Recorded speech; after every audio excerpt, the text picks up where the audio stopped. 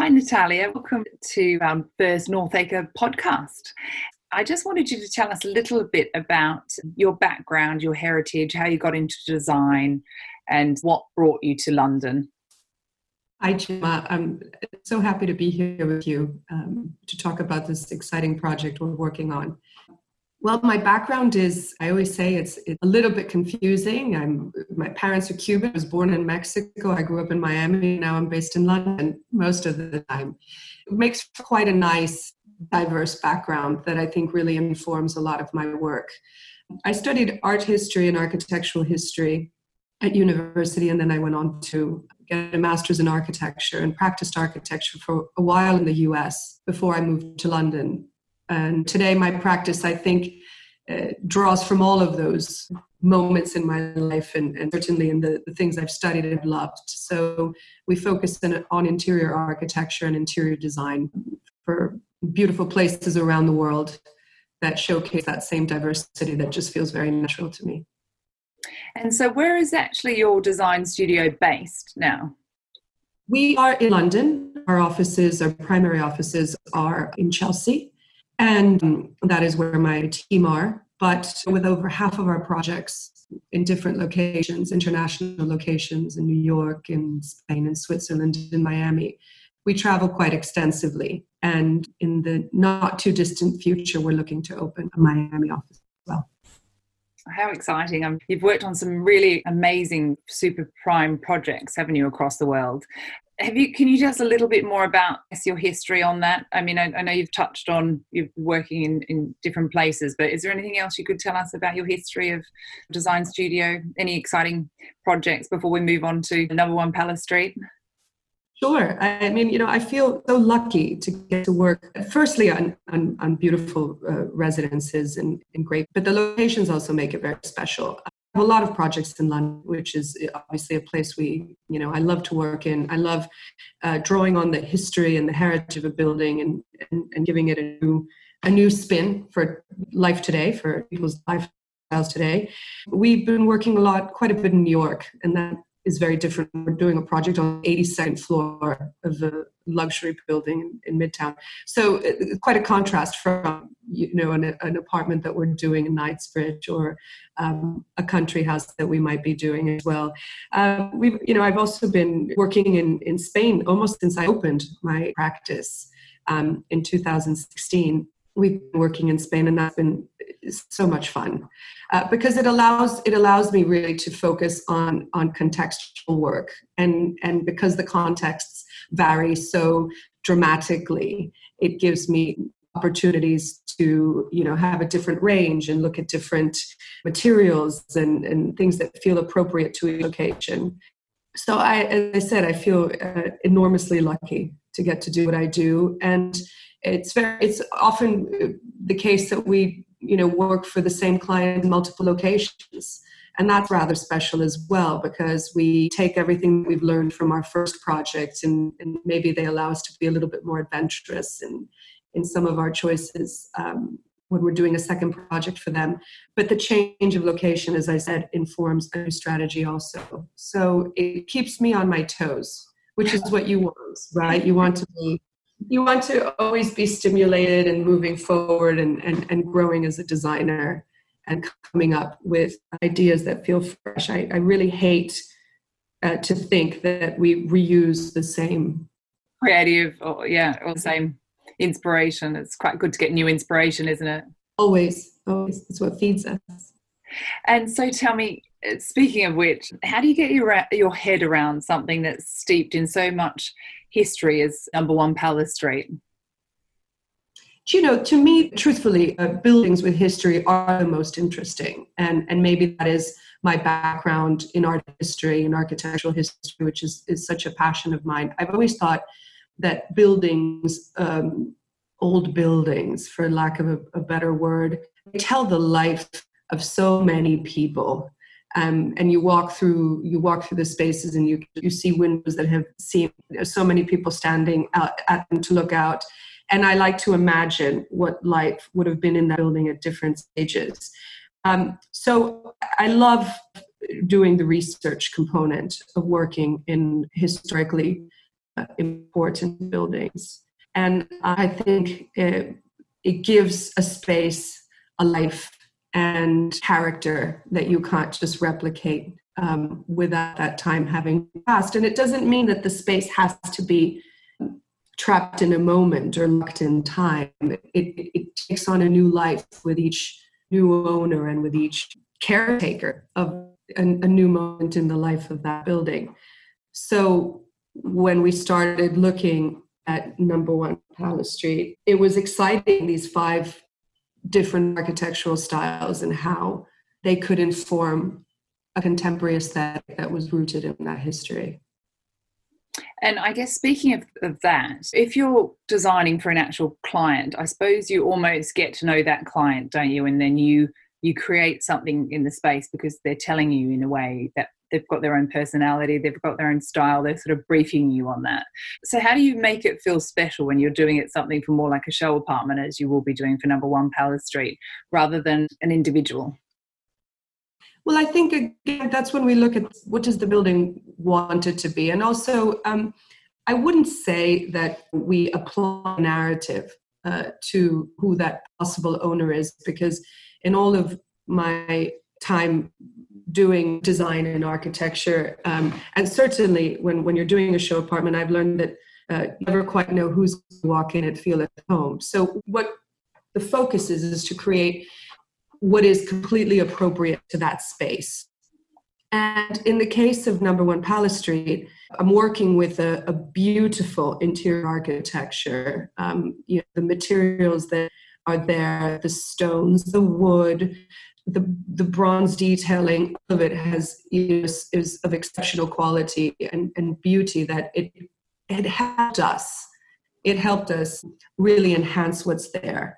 But I do always imagine that the person who wants to walk into an apartment like this is looking for something that feels like an apartment in London. Certainly when someone is choosing, to live in such an iconic London location as Number One Palace Street, overlooking the palace, I think it's quite important that you walk in and say, well, I definitely know I'm in London. So that informed a lot of the choices that I made, stylistically and also in terms of where things are coming from. So if I was to say, who do you envisage living at Number One Palace Street? Do you have someone in your mind, or are you thinking it's more like any international person that would be coming and wanting to live and be in that location in London? Like, how do you envisage that person? I suppose I always envisioned them as being quite international and being some, people who've traveled and who visit lots of different places. And the truth is that we do that physically, but we also do that daily through social media. We're constantly looking at images of different places. And so I think of a sophisticated person who has an interest in luxury and quality, but wants to feel at home in their London apartment. And that's a really key part of my design ethos, which is that I create homes. So they have to feel comfortable. The spaces have to feel comfortable. They have to be beautiful.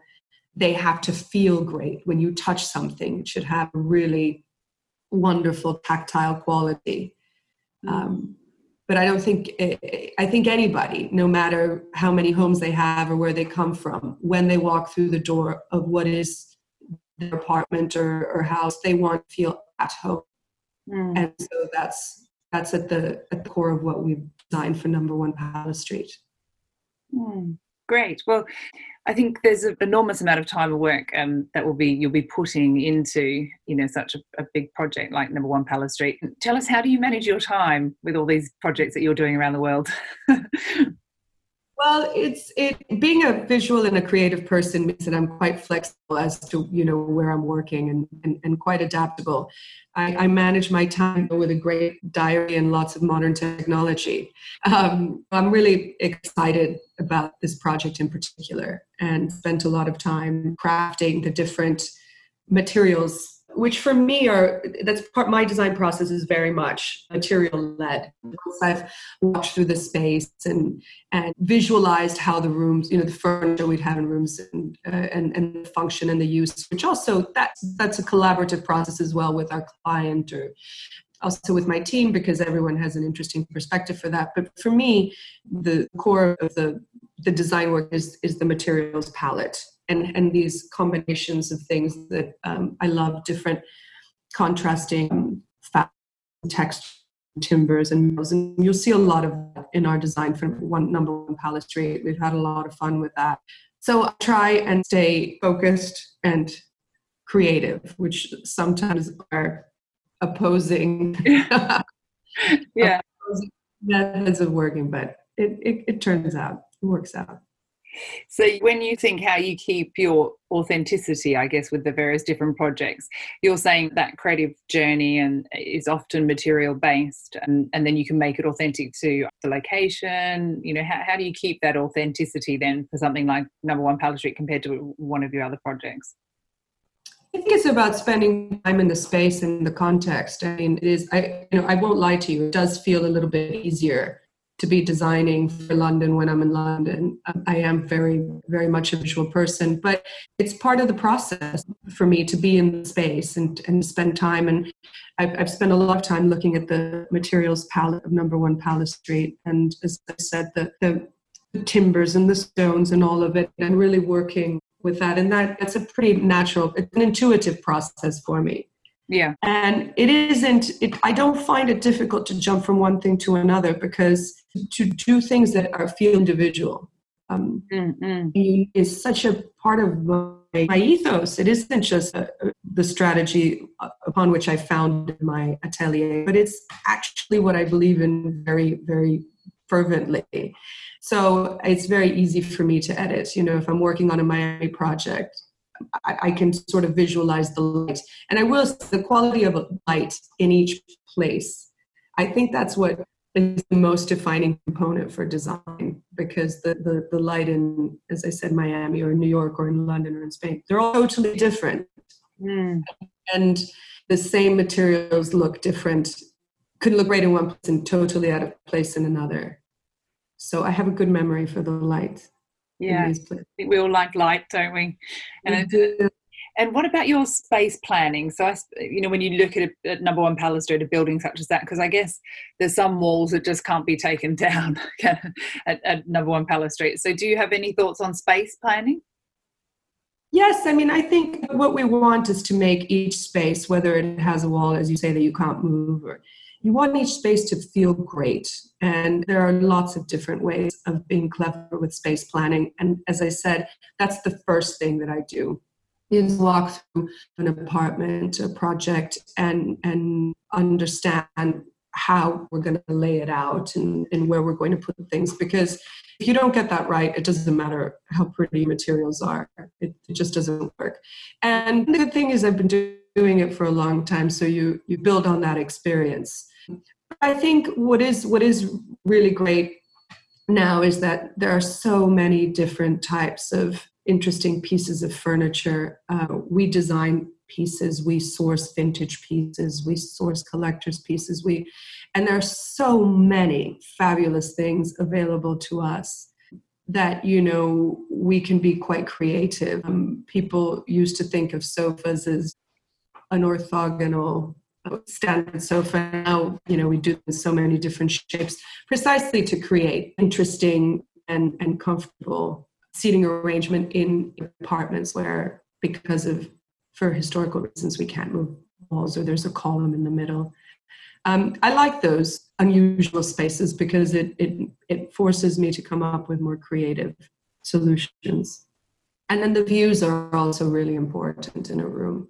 It isn't just the space planning of how you walk through and live space. It's also, what are you looking at when you sit down? So I have this really slightly awkward moment where I try and squat a little bit in a construction site, trying to imagine myself sitting on a sofa and what you're saying. Well, at Number One Palace Street, you could be looking straight into the Queen's Garden. So, so you have to think about where you may sort of wave to the Queen from time to time. exciting would that be? So just on in regard to interior design in general, I just want to touch on where you think, I mean, obviously due to the current circumstances, things are changing all the time, but do you think the world of interior design in prime property, what do you think is going to happen over the next 10 years? And do you think we need to future-proof designs, like you see things changing? I think one of the things that is resonating with me is that because people are spending so much time at home right now, I think there's going to be such an interest in home and in your physical space and where you live. I think it's just forcing us to look inwards and make sure that the space that we have, that we spend time in, is beautiful, but mostly that it's nourishing. It's a particular choice of word because I do think that home is a place where you can recharge and de-stress, and it's where you anchor your family, or if you live on your own, it's where you go to regroup and feel better. And I think a lot of people are seeing that now. And I am intrigued by the number of people who are coming to me on social media and asking questions about how do I make my home feel better? I'm trapped in here. What can I do?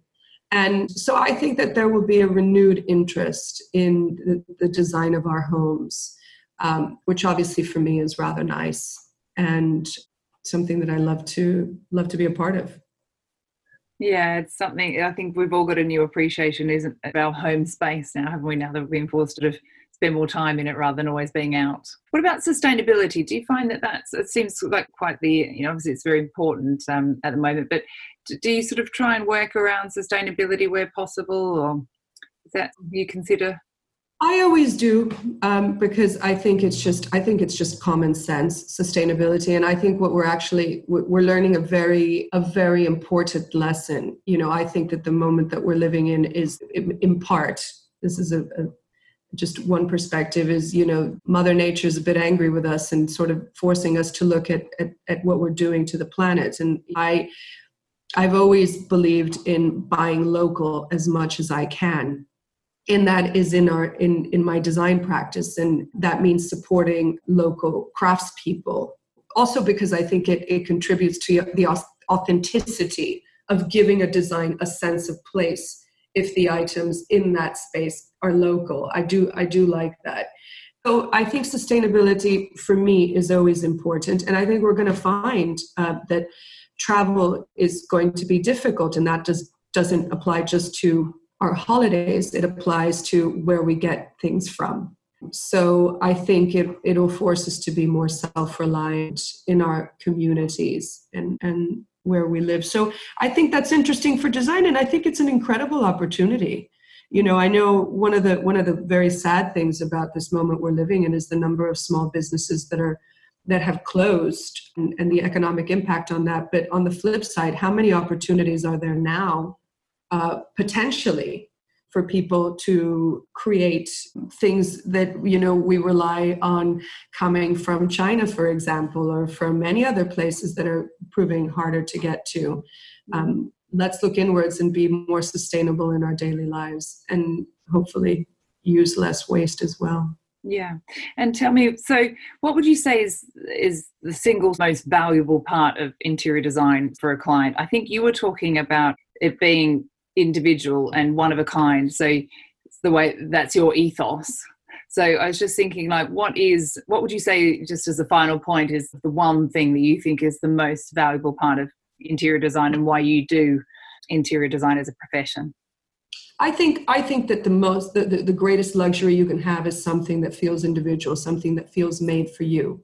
So what I love about my work, and what I hope all of my projects have, is that I want that design, that space, to be completely unique to the person who's going to be living there, whether they are the ones who commissioned me or not.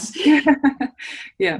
That I have put together a design with a beautiful pieces and beautiful combination of materials.